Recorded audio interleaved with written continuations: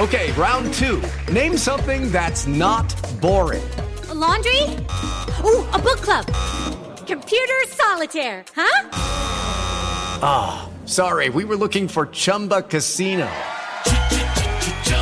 That's right, ChumbaCasino.com has over 100 casino-style games. Join today and play for free for your chance to redeem some serious prizes. ChumbaCasino.com. No purchase necessary. Void where prohibited by law. 18 plus. Terms and conditions apply. See website for details. It is Ryan here, and I have a question for you. What do you do when you win?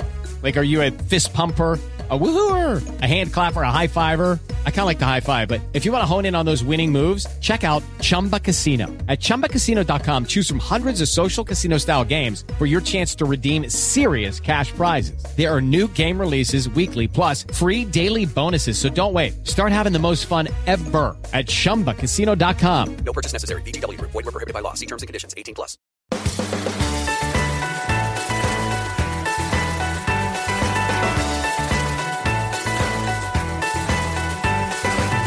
Hi, everybody. This is the Variety and iHeart podcast, The Big Ticket. I'm Mark Malkin.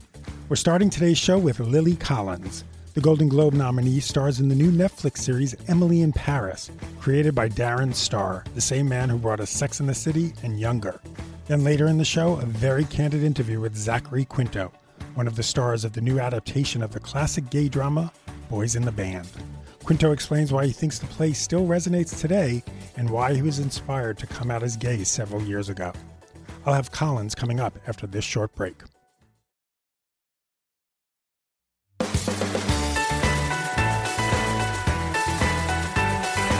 Welcome back to The Big Ticket. I'm talking to Lily Collins. The 31-year-old actor stars in the new Netflix series Emily in Paris as a young marketing exec from Chicago who's unexpectedly transferred to Paris. While filming the show on location in the City of Lights, Collins was also crisscrossing continents to prep in Los Angeles for Mank, David Fincher's upcoming drama about the making of Citizen Kane. I spoke to Collins from her home in Los Angeles. Ah, there you are. Hi. Hi, how are you? I'm good. How are you? Oh, wow. You look fabulous. Oh, thanks. Well, I'm wearing sweatpants on the bottom, so. I'm literally wearing shorts. I mean, this is the world that we're living in now. It really is so bizarre. It's kind of great, but at the same time, it's just like, it's bizarre. Yeah, no, this morning I was like, I'm going to put on jeans today. It's a little chilly in the apartment. And I'm like, why? Why? I know. So like literally throwing on the lipstick, it's bizarre. Like I had this like fitting where I'm doing something after this and I was sent clothes, and then I like put on a pair of heels and I'm like, I haven't worn a pair of heels in maybe like 5 months. It's how are you coping in quarantine? How are you surviving?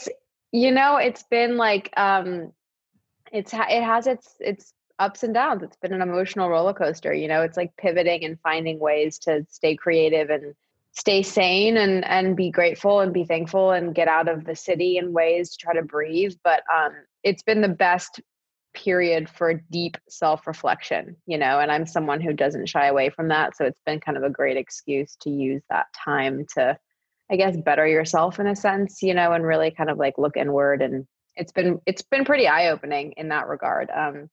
Priorities shift. So let's talk about something that was done before the pandemic struck. Yes. Paris. Oh my God, I feel like Nicole Kidman in Moulin Rouge. I'm Emily Cooper.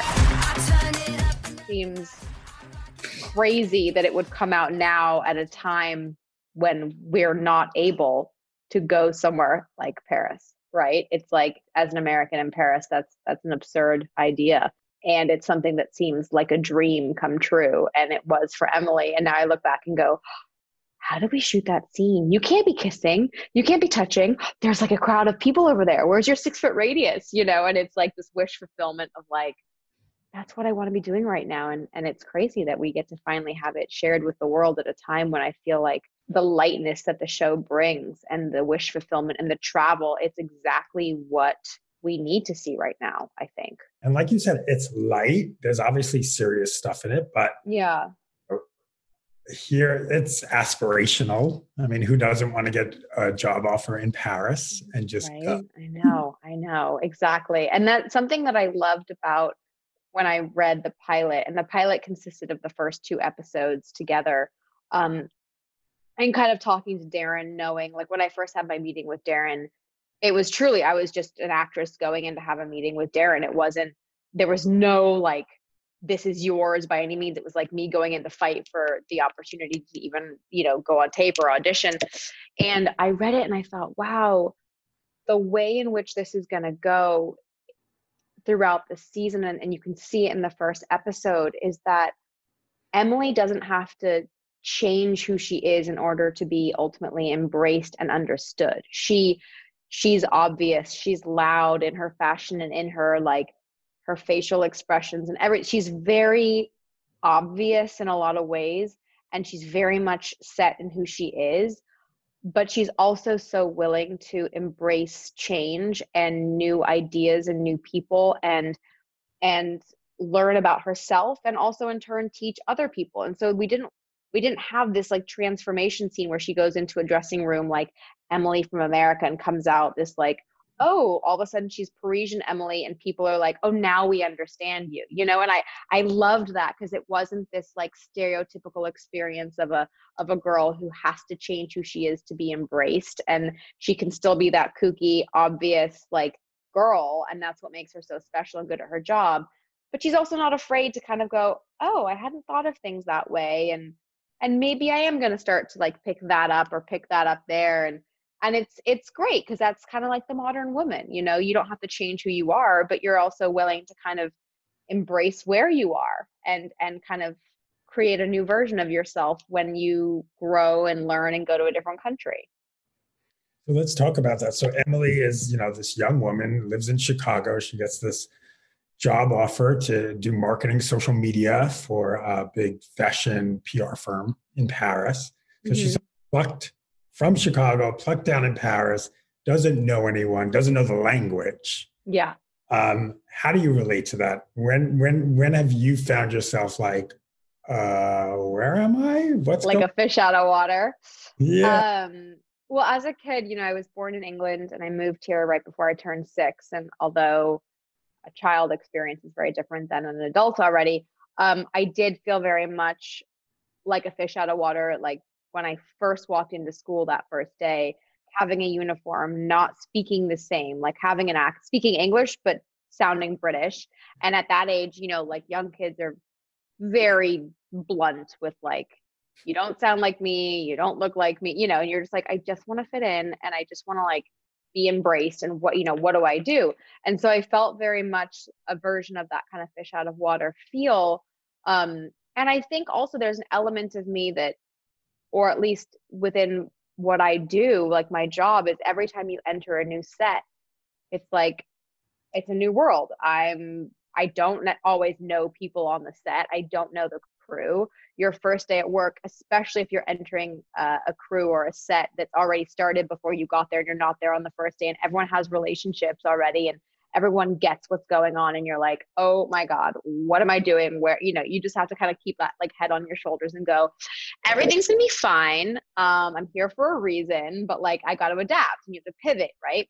So I feel like there's that element to it. And the thing that I love though is that I like to see, like we were talking before about kind of the silver lining or the brighter side of things, and kind of I like to see the positive in a situation, not to an annoying degree, because that on paper can be like, okay, like, and I think we've all been in that situation in the last 6 months of, okay, what do I do? Like, how do I stay creative? How do I feel productive? How do I feel like myself? What do I do when I'm placed in front of this like metaphorical mirror and I have to like actually deal with the voices in my head, and I have to think about the things that like I like about myself, the things that I want to work on, and like, what does that look like? And who am I? And all these conversations that I think you go through as a kid, you go through as a teenager, you go through in your 20s, you go through as an adult, and you keep going through. So I feel like it's this kind of sense of identity and finding yourself that we can all kind of relate to, no matter if you're a man, a woman, whatever generation you are, no matter where you live in the world. Like that's something that I feel like this show kind of dives into. So it's Darren Star. If Yes. for some reason people Don't know who Darren Star is. Oh, Sex and the City, younger. Is this Sex and the City for a new generation? I think we were very sensitive to the idea that obviously, Darren created Sex and the City and Darren created this show. So there's the automatic comparisons. There's Patricia Field doing costumes, another genius at what she does and another great, tie in between everything. But we really wanted to make sure that Emily was not a new Carrie. We wanted Emily to be Emily and stand alone. But I also feel like, and Darren agrees, that I think Emily grew up watching Sex and the City. I think she loved Carrie Bradshaw. I think she loved Audrey Hepburn. I think she read all the pages of Glamour and Vogue and Elle and all these magazines. And she had posters on her wall, and she had, wish lists of if she ever went to certain countries, like where she'd travel. She even had outfits of what would Carrie wear, what would I wear. And so she's been heavily inspired by the characters that she loves. And, there are a few Easter eggs here or there that I think Patricia threw in as odes to Sex and the City.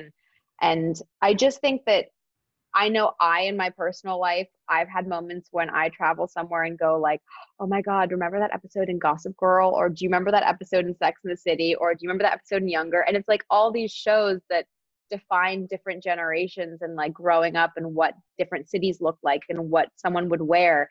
It's like you always in the back of your mind have those inspirations. And I think that probably Carrie was one of those inspirations to her, as were all the other women in that show. And so I hope it stands alone and has its own moment. But at the same time, it would be a shame not to have paid a little tribute to the characters that I think she grew up loving. I mean, I feel like, let's hope for a second season. And I really hope so too. And I feel like maybe you're walking down the street in New York or Paris, and Carrie Bradshaw just walks. I can't even. That would just be too much. I would love that. I mean, I feel like maybe that needs to happen. I kind of love that, by the way. I might tell Darren about that. Even acknowledge it. She just walks by. That's it. I love it. It's like an apparition. It's like, was that her? That would be me. Or like she walks by and there's like a reflection in a window and she looks in at herself, but it's like Carrie. And then it goes back and it's her. And she's like, what? I think that'd be kind of great. Oh, okay. Second season. Second season. And what's great about the show also is like, obviously there's romance, there's love life, there's sex, but it's not everything is surrounding that. It's not about Emily saying, I got to find that guy. We got to find, spoilers, because we see how strong and independent she is right away. Yeah. And I love that. Thank you. I think that was also something that really struck home to me, because it's Paris is all about romance. And I think it gets known as being about romance, but I think part of the journey for Emily is like a romance with herself, like falling in love with who you are as a person. And you can do that at home, and you can do that in a new way in a new country. And people come into your life, whether it's in a work environment, whether it's friendships, it's that idea of a soulmate, and soulmates can come in many different forms, whether it's a romantic situation, whatever it is, or family. It's like every person that you meet that you keep close and that you love can really help you find different versions of yourself and make you understand yourself better. And a place can do that just as much as a person. And I feel like Paris is very much a character in this show. And of course we have to have, sex and romance in there, but I think it's only part of the journey of that Emily goes on to kind of like really deeply fall in love with herself and realize that she doesn't need another person romantically to fulfill her and to make her feel whole. But of course, part of that journey of finding yourself and like letting go and having fun and being a free spirit, and that like amazing je ne sais quoi of Paris, is through that. It just doesn't have to define her story, which I really liked and found to be quite different in terms of other things I'd seen that were like Parisian based. So let's talk about the diversity of the cast, because I just love that. And another time, we know this, and another time it would have been an all-white, straight cast in Paris. And here you have, obviously, faces of color, gender, sexual orientation. How important is that for you when you're going into a project now? Well, I think with my life specifically, I have such an array of friends and family and loved ones. I grew up without judgment. I grew up loving who I loved and having amazing people in my life that just were amazing people in my life. And I think that moving forward in projects that I'm a part of, it's so important to see representation for me and to be a part of something like this where everyone was just such a family, and there was no strategy. It was just everyone that was a part of the project is so meant for their roles. Everyone came in and just owned it. And I was so happy to be a part of such an amazing cast and crew. And I think moving forward, I'm so aware of representation, and I'm so excited to be telling more stories and be a part of so many more projects that have such an incredible cast of people. So let's talk about something fun. Really, yes. That wasn't fun, but you'll get what. Clothing, costume. I mean. I'm going to put you on the spot. What's your favorite Emily in Paris outfit? Oh my God. Okay. I mean, God, there were so many looks that Patricia showed me on the hanger, and I was like, "Woo, that's a lot." And then I put it on and was like, "Oh my God, it's so Emily." I think one of my favorite looks, just because it's something that I would probably never have all put together, and then you put it together and it's such a statement. And it's a shame because I wish every outfit had a whole episode to like live and breathe, because every frame like looked so amazing. But there's an outfit that I wear to Ralph's where we're eating like an American hamburger, the hamburger in Paris. And it's like, okay, it's black and white, black and pink sweater, but then it's like pink skirt, pink shoes, pink socks, pink jacket. It was like so much pink, and I love pink, but I was like, I'm like a walking neon pink, like Barbie of a set in a sense. And I loved it so much because I usually, or I have in the past, shied away from like too much color or too much print. And Patricia, it was like never enough, and if it was too much, she'd like add a belt to like color block it, and you go, oh, that changed everything, so that outfit I really loved, just because it was bold and it was something that I felt was very Emily and encouraged me to kind of get out of my comfort zone in a sense. But my favorite outfit, where I think favorite outfit paired with like a favorite memory of, oh my God, I can't believe I'm here, is the Paris Opera House scene, where it was an ode to Audrey Hepburn, because again, I feel like that's someone that Emily just grew up admiring and having posters on our wall. And she's like, oh my God, when I travel to Rome, I want to have a Roman holiday. And when I go to Paris, and so when she was when we were about to be in the Paris Opera House and close it down for the night, and I'm running around and up the stairs looking at the stage, and I'm dressed the way that I'm dressed, and I'm going, this is surreal. This is crazy that I get to do this, and I get to do it dressed like this. And then basically in between takes, I'm wearing slippers, and I'm running around in slippers, in like hotel slippers, and this gown, and my hair with the tiara. And I'm going like, I mean, what is life? This is just absurd. And I had to pinch myself. So I feel like they were kind of like different spectrums of Emily, more demure Parisian-y, dressed up, and then the like, I'm bold and I'm proud and I'm obvious side of her, which I loved. And then coming up, Mank. Let's talk about that. Tell us about it. Tell all the listeners, what should they know about this movie? Well, there's not too much that I'm at liberty to talk about. It's called Mank, and David Fincher directed it. And it's starring Gary Oldman and Amanda Seyfried and myself, and an incredible cast of actors. And it's based in old Hollywood, and it's about Herman Mankiewicz, who wrote Citizen Kane. And that's really kind of all I can say. That the first images were just released, and it's yes, in black and white and stunning. And what a magical experience to go from shooting Emily with all this color in Paris to a month later starting Mank, which was crazy. The process of how I even became involved in Mank was very crazy, because I put myself on tape the week before I left for Paris, sent the tape in, got on a plane, got to Paris, was in the middle of filming, and I'm 9 hours ahead of LA there, and then did a Zoom session with David Fincher. Then I found out that I got it, and then during filming, in Emily, I'm in every scene, right? So there's no days off. But I flew back to LA for 24-hour periods only, twice while I was filming. I was in the air longer than I was on the ground, I think. I'd fly like on a Friday or Saturday morning, get to LA Saturday morning, go to rehearsals all of Saturday, Sunday morning, get back on a plane, fly through the night, get off the plane, sleep for like 4 hours, and go into work at 5 a.m. So it was the craziest experience, but it was like, you have to do it. And I'm like, okay, I'll go from Emily in Paris to Lily in LA, and I'll get off the plane zonked out of my mind. At least I got to sleep the whole flight, but then go into rehearsals with David and some of the cast, and then jump back on the plane. And it's just it was a crazy whirlwind, but I got to do both. And then quarantine hit, and it was like, oh my God, it's like, I got my fair share of kind of running all over the place before it happened.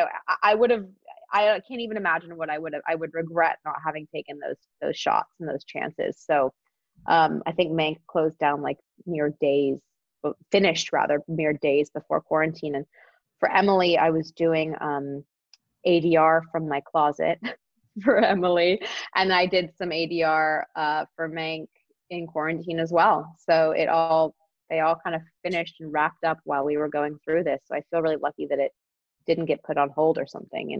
It was crazy timing. That's pretty incredible. When will you feel comfortable going back to a set? What are you looking for? So I've gone back to a set to do campaign work for a photo shoot, and everyone had to be tested before. There's rigorous paperwork. Before you go in, there's temperature checks. Everyone's wearing masks and shields. There's like someone who is hired just to walk around making sure that everything happens correctly. There's desanitation. There's sanitation, like sprays that are going off every however many minutes, and there's sanitary stations. And I mean, there were shields around hair, makeup, wardrobe. It's strange because I'm such a personable person, and I love the camaraderie element of what we do. But I really respect the rigorous process of figuring out what the new normal will be until there's, whether it's a vaccine or, a way that everyone is universally going to go back to some form of a normal at work. But I feel like what I've been a part of so far, and the amount of testing needed, and the, proof of everything that you're doing, and kind of not traveling and not doing, I feel like I have been a part of sets where they've done it really well, and I have felt very safe.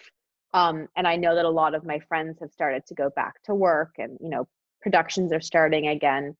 So I think that everyone's finding what that is. I won't be putting myself in a situation where I don't feel like they've taken the proper time and etiquette to figure that out. But so far, I feel like I've been a part of it a couple times that have felt good and felt right, and I felt really safe. So I think it's just, as we know, like watching the news, things are changing every day, and places are opening up and then closing, and then they're like, okay, so now it's at this capacity, and there's this. And I just, at the beginning, I didn't want to feel like a test dummy. Like, I want to kind of watch it progress and see what sticks and how it's working and what's happening. And I can only control how safe I feel and what I do, and wearing a mask and getting tested, and staying clean and staying home when I need to. And this press tour is very strange. I mean, it was going to be like a worldwide press tour with lots of traveling and getting to see the cast and being with my friends that we take on the road and get to do and collaborate with.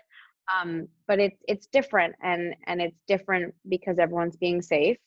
And I miss elements of what was, but I'm really grateful to get to still do it in the way that is, and it's a constantly evolving process right now. So I'm just staying as kind of as smart as I can be, I think. And if everyone just stays as smart as they can be, hopefully we'll hit that, whatever the new normal is sooner rather than later. So how many cities were you supposed to go on for this? I don't even know. I just know that it was supposed to be a lot. I feel like it was supposed to be a lot of air flying time, which I'm not complaining about being home. I mean, as someone who's usually always away, it's been really nice to actually nest and be at home. But I don't know. I do know that in the picking of specific looks and outfits for whatever press is happening, it's a lot of tops and a lot of pajama bottoms and very weird, and there's no shoes, so it's like all about the earrings now. It's just funny. It's like the things you don't actually think about when you're just kind of like, oh yeah, I like used to wear this, or I used to have to think about this, or now we can actually schedule a lot more because it's all from home and it's in a computer, and it's just strange, but like I said, I'm very grateful to get to still do what we can, and everyone's having to pivot. It doesn't matter what industry you're in, everyone's pivoting. And I think it's a time that I've taken really for self-reflection and prioritizing and figuring out who I am when stripped of being able to see certain people and do certain things that I love, and certain distractions and going out and like all these things. You're faced with that metaphorical mirror, and you're kind of like, who am I, and what do I want to accomplish, and what do I want to be a part of moving forward, and what's important to me, and how have I learned about myself and different things going on in the world through this period, and not letting like shame or embarrassment of things maybe you weren't as aware of before prohibit you from learning more, and so I think it's been a really important time for that. So who are you, Lily Collins? Oh God. Well, I'm somebody who, I love what I do, but I've never let what I do define who I am. And I think that as I've gotten older, I do express myself through my work and my creativity, but I really pride myself on like the friends and the loved ones that I've surrounded myself with. And it's been a really great time for me to stay connected to those people. And I'm a very introspective person. I love learning about humanity and the human mind and emotions and why we are the way that we are and why we think the way we think. And I've used this time to like listen to a lot of podcasts and read a lot of books and just do like a lot of soul searching. I'm just someone who loves that. I think it's self-care at this time right now, and understanding ourselves better and realizing the inner workings of who we are is a way to kind of like stay sane and stay centered and figure out the next way that you can be creative. So it's been about like getting out and breathing and being in nature more. And that's who I was as a kid growing up in the English countryside. I was like outside a lot. And I kind of have been able to get back to that more, which has been really nice.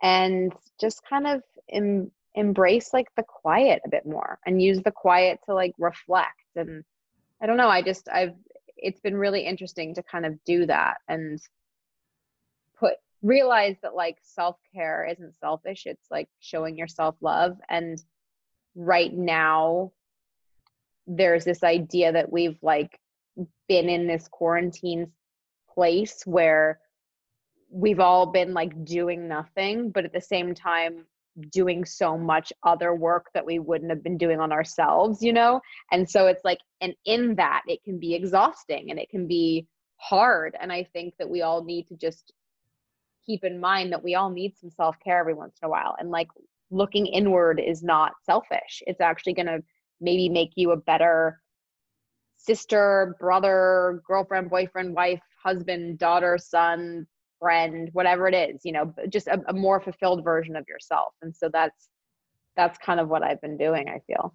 Lily, this is great. Thank you so much. Thank you, Mark. It's so nice to see you in this way.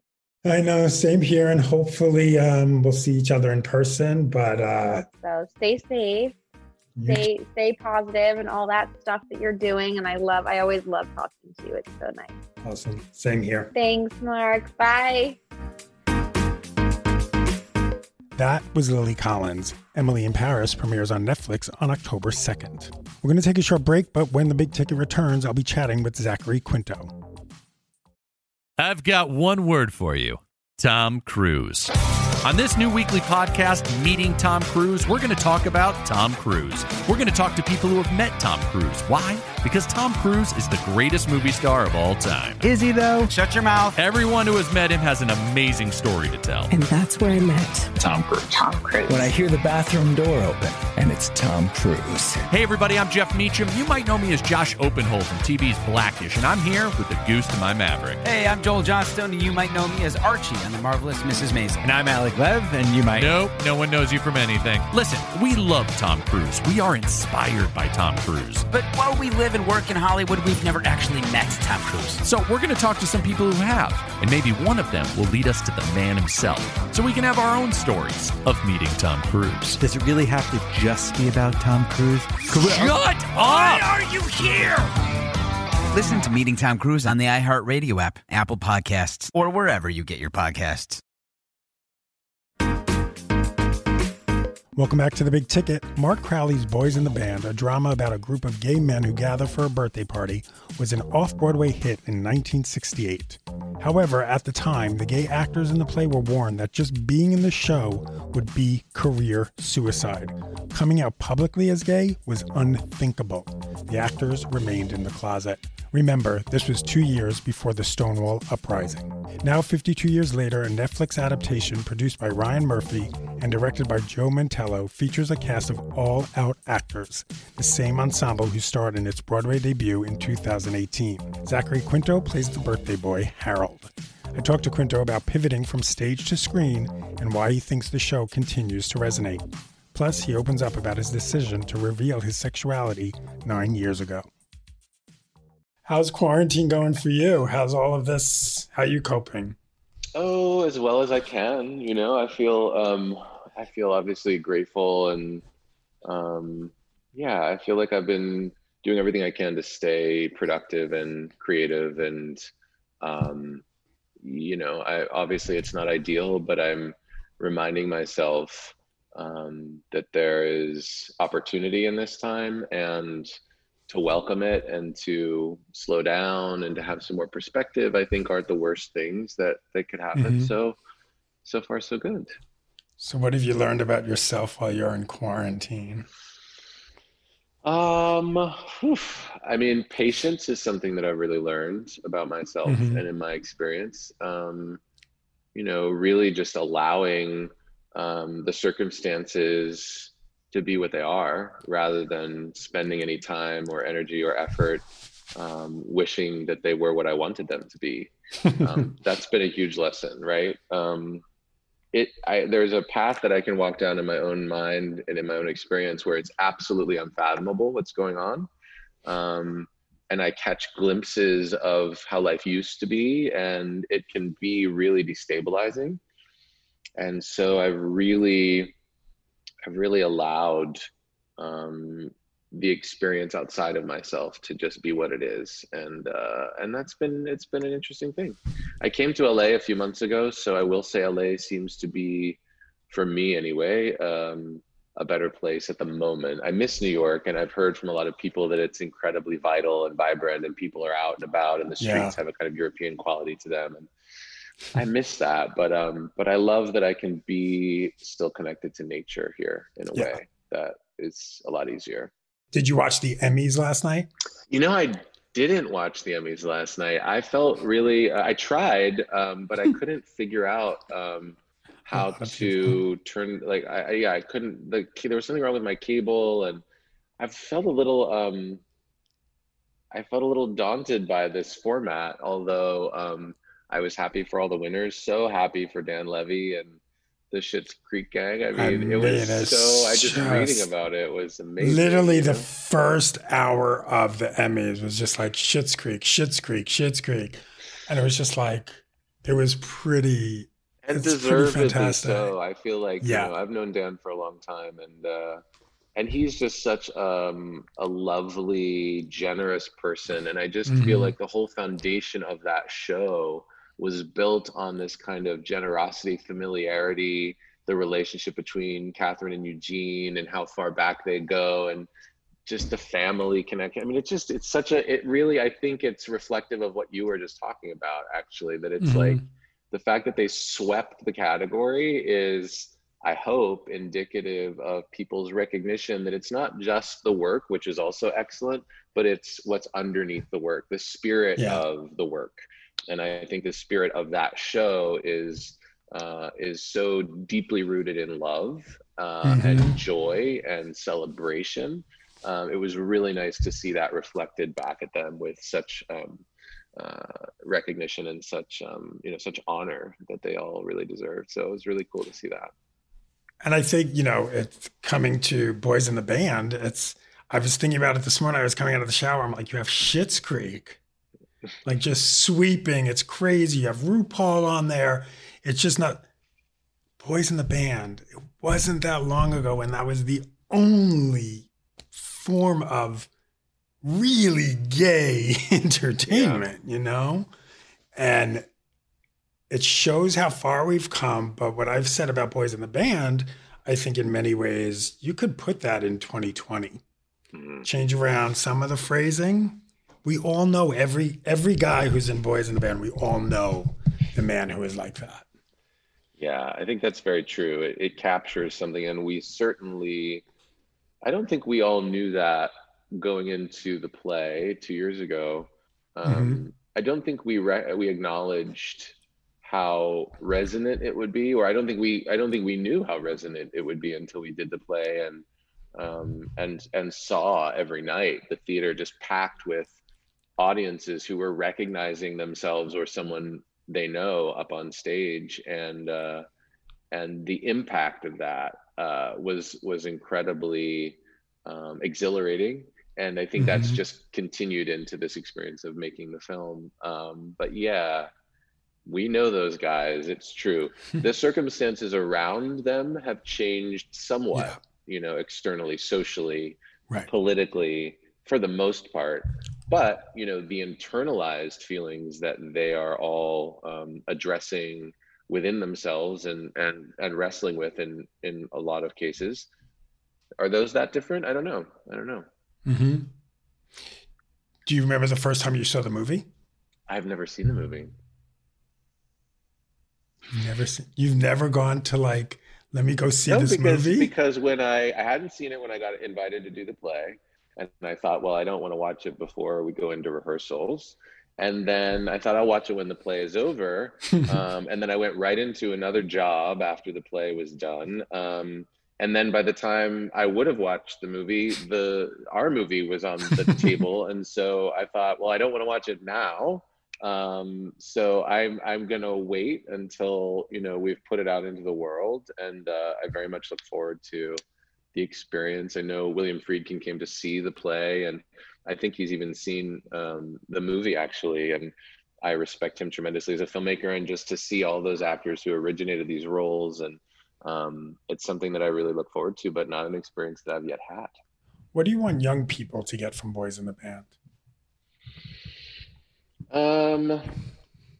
I would love for first of all, I was thinking about this the other day, how excited I am to be able to share this story and our version of this story with such a wider audience. I've encountered so many people since we did the play, either virtually or in person, who would say, I'm so disappointed I wasn't able to make it to New York, or I couldn't see it on Broadway, or that we get to take this story and amplify it around the world now, which is really exciting. And I want people to enjoy themselves first and foremost, but for young people, I would really love for them to be able to identify the universality in this story. Yes, it's a story about gay men and gay friends at a particular time in history and in the United States, but I think there's something much deeper here that Mart was able to capture in these characters. And I think it's about this very human longing that we all share, whether we're gay or straight or what our gender identity is or our racial identity. I mean, there is this kind of human longing that I think Mart really taps into, and he taps into it through the lens of the gay experience, but I don't think it's limited to that. And So I would really love for young people to be able to identify that and to recognize a little bit of their own experience in who these guys are and what these guys want, which is ultimately to be loved. You know, some of them spend a little too much time and energy looking for that love outside of themselves, and some of them are really wrestling to find it within themselves. And I think that's true of anybody in the world today. And so, yeah, I hope young people are able to identify that in the film. How did you approach the film differently than you approached the play, other than not doing it 8 times a week?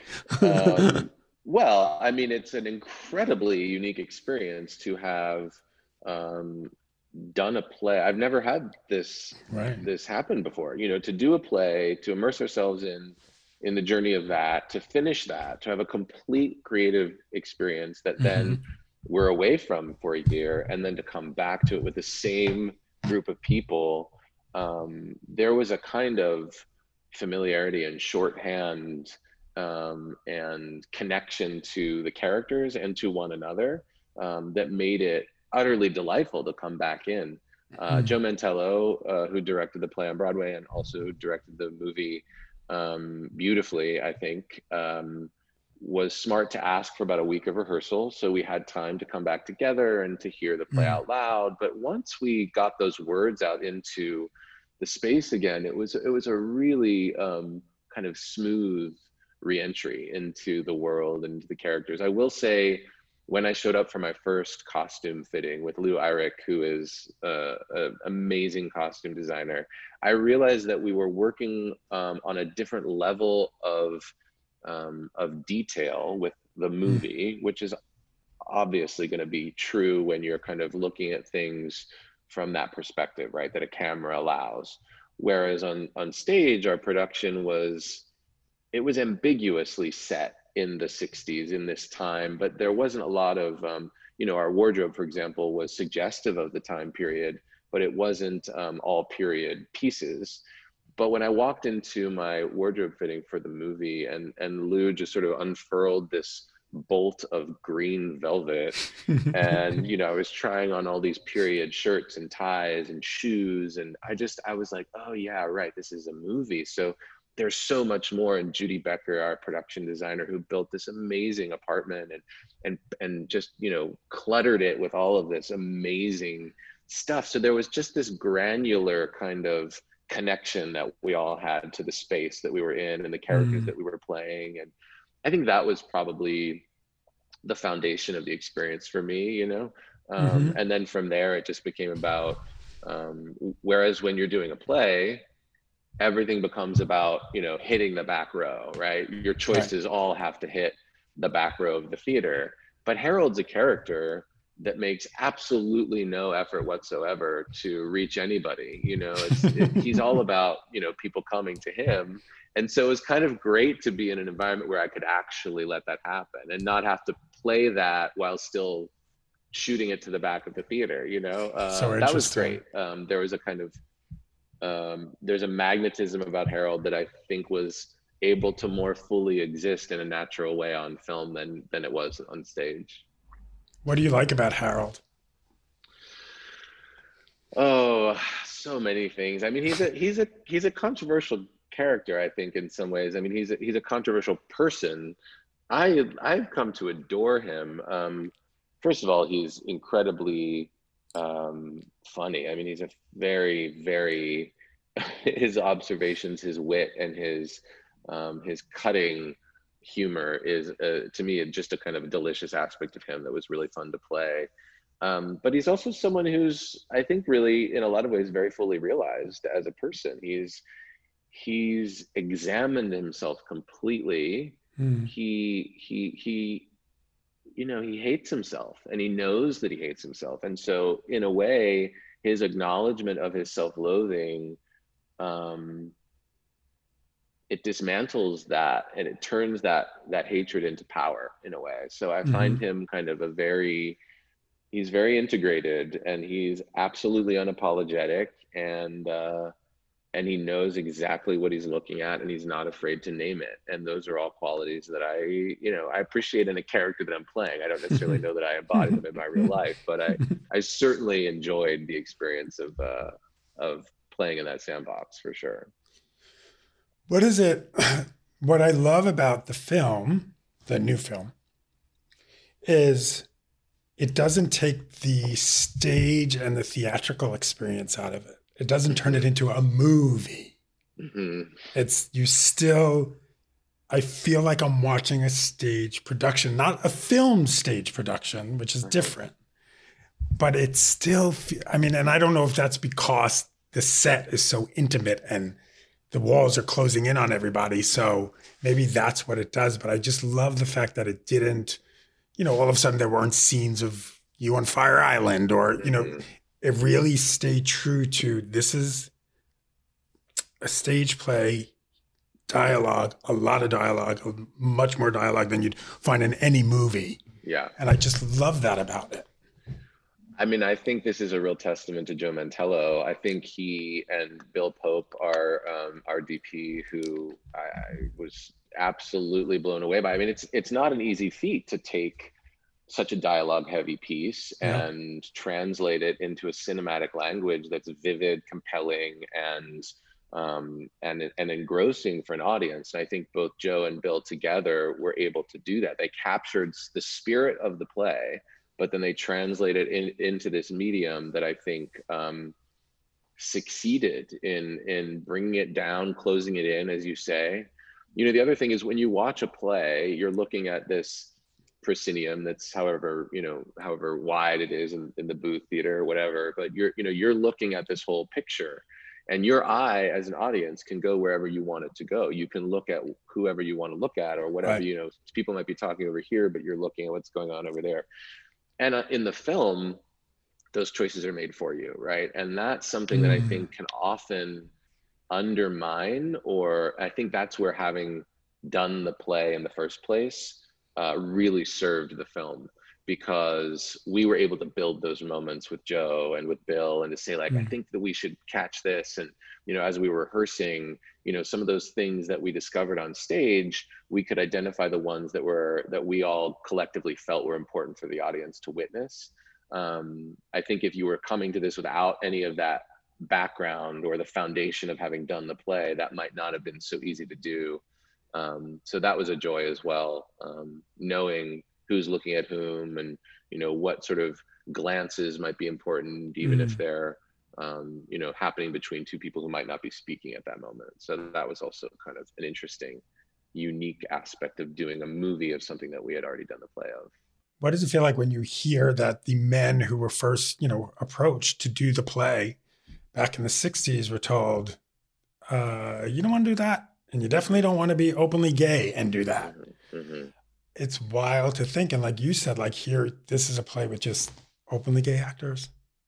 Done, just a bunch of gays up here. That to me that's the thing that makes me feel so grateful and so happy to be a part of this project, because it really does. It's a touchstone for how far we've come, and I think what an incredible time it is to be alive, as unsettling as things are right now, socially, politically, environmentally. We are living in a vital time. We are living in a time when radical changes have taken place in this country and around the world, and we will have lived to see them, and there's something about that feels like we're really fortunate, and I don't want to lose sight of that, and being a part of this project and being able, as I said, to amplify this story all around the world for people who may be living in places where this level of tolerance hasn't yet been attained, and we can be, we're not just people that are telling this story of what it used to be like. We're people who are living fully integrated, fully realized lives now as actors, as producers and directors and the people that are involved in the project. in a way that maybe we can be some tool of reassurance for young people and for people that, you know, maybe don't have the advantages that we do. Maybe that's something that could happen. I don't know. When you were starting out, did anyone ever say to you directly, you don't want to be out? I said it to myself. Nobody needed to say it to me. I felt it, you know. I came out of school in 1999. So it was an era where there was still a real explicit stigma against being openly gay in our business. And I moved to Los Angeles after I graduated from school, and you know, I was out in my life to my friends and to my family, but I was not out in a public way. And you know, I was waiting tables and auditioning for guest stars, so it wasn't like me coming out was going to make any kind of impact on the industry. But I did feel like me coming out would have potentially had an impact on my career, and it wouldn't have been a good one. So there were many years where I just didn't acknowledge my sexuality in any way other than to people who knew me. But yeah, it was all around us, you know, and there were a lot of websites at the time where, you know, the sort of online gossip mill was just emerging in a lot of ways. And, you know, a lot of energy in that space was directed toward outing people and coming up with, you know, proof. And, you know, it was untoward in a lot of ways. Yeah. I think we've moved through that and past that. I don't think we've overcome it completely, you know. But yeah, I didn't need to be explicitly told because the messages were pretty loud and clear. Did you live in fear? Was there a fear when you're walking around? Because your friends know, other people know, but yeah, I don't know. Yeah, it was like I can remember running into. This is interesting. I remember running into a studio executive that I had a working relationship with. And I was with a friend of mine who was visiting from out of town, who I'd known since college. And, you know, we weren't together, but, you know, my friend is gay. And I remember the feeling of dread running into him in like a Best Buy and feeling like, oh, you know, he just saw something, or he just saw, like, this was just my friend. Like it was, so there was a bit of an undercurrent of that. Like, is he gonna, you know, am I not going to be able to do this project now? Or is there going to be some ramifications of it? I think there was a little bit of that. And I needed to go through that. I needed to experience that for myself to realize that I wasn't going to let it define my experience. You know, I wasn't going to let it dictate who I was. And that took a little while, periods of adjustment, right? Everybody's on their own journey. So it's about kind of getting more comfortable in my own skin and having my own confidence to stand up and say, this is who I am. And that took a while, you know? Yeah. But the freedom that comes with that.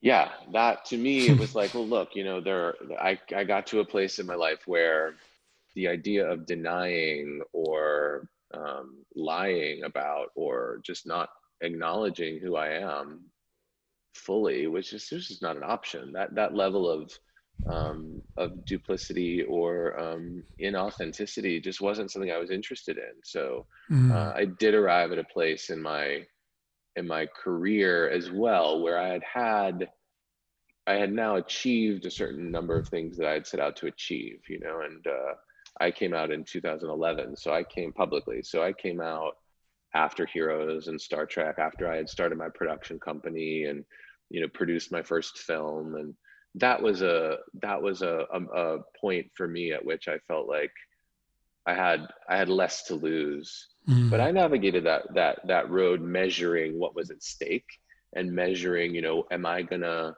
suffer for this decision? But ultimately I got to a point where I thought, you know, if I am, then I'm not interested in the alternative anymore.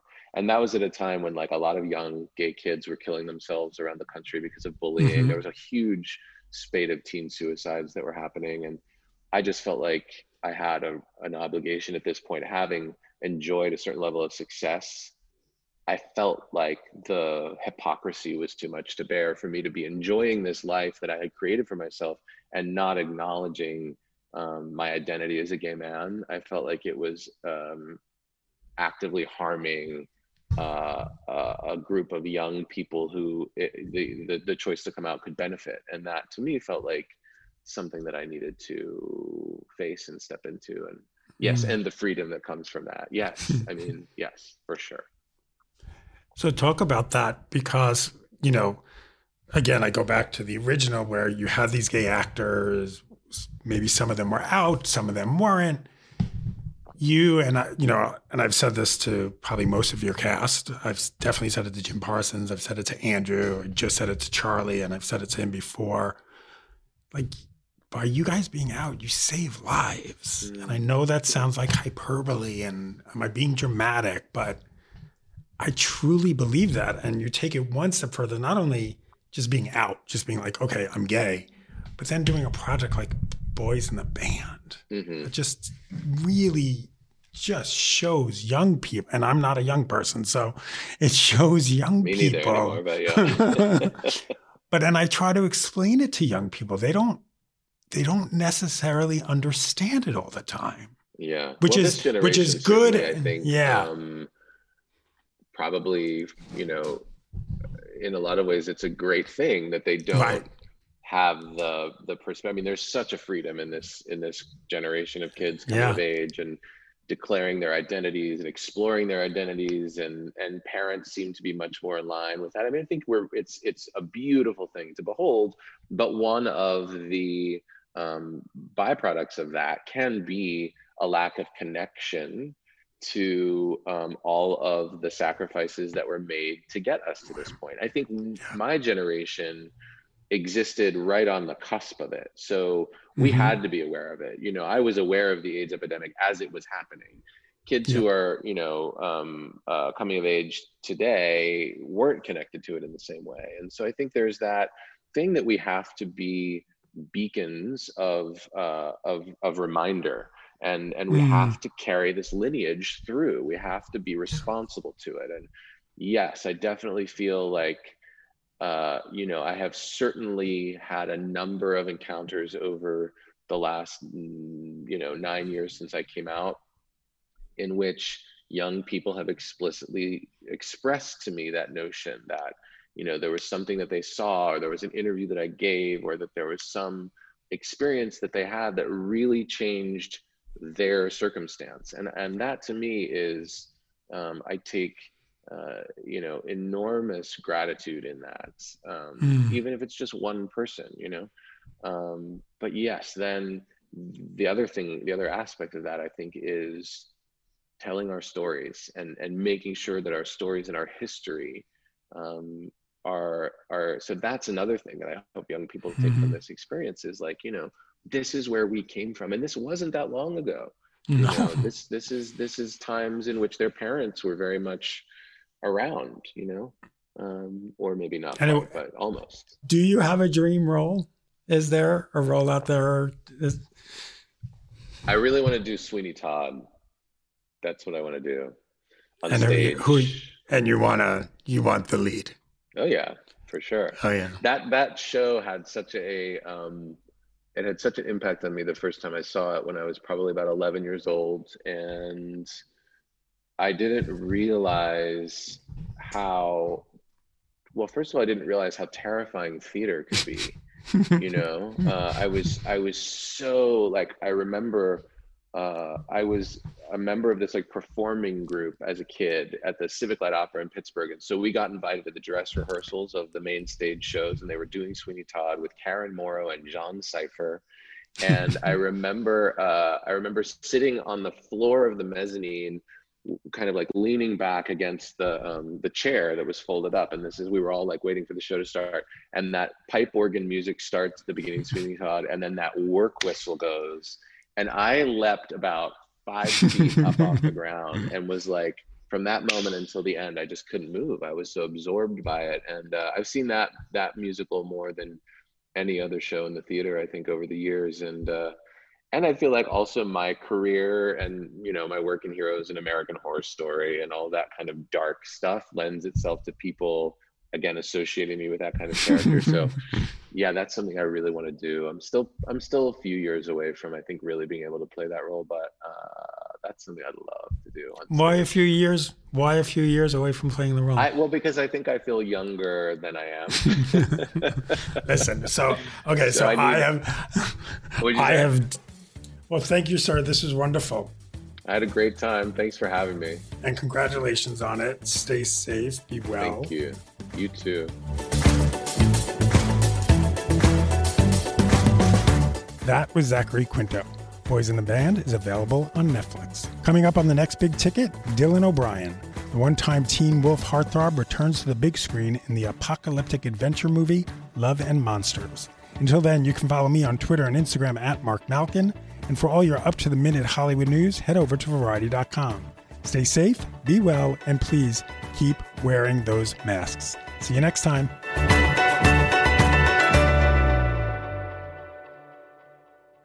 Hello, it is Ryan, and we could all use an extra bright spot in our day, couldn't we? Just to make up for things like sitting in traffic, doing the dishes, counting your steps, you know, all the mundane stuff. That is why I'm such a big fan of Chumba Casino. Chumba Casino has all your favorite social casino-style games that you can play for free anytime, anywhere with daily bonuses. That should brighten your day a little.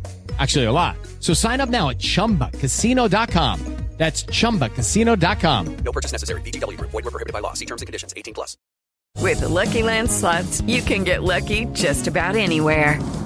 This is your captain speaking. We've got clear runway and the weather's fine, but we're just going to circle up here a while and get lucky. No, nothing like that. It's just these cash prizes add up quick. So I suggest you sit back, keep your tray table upright, and start getting lucky.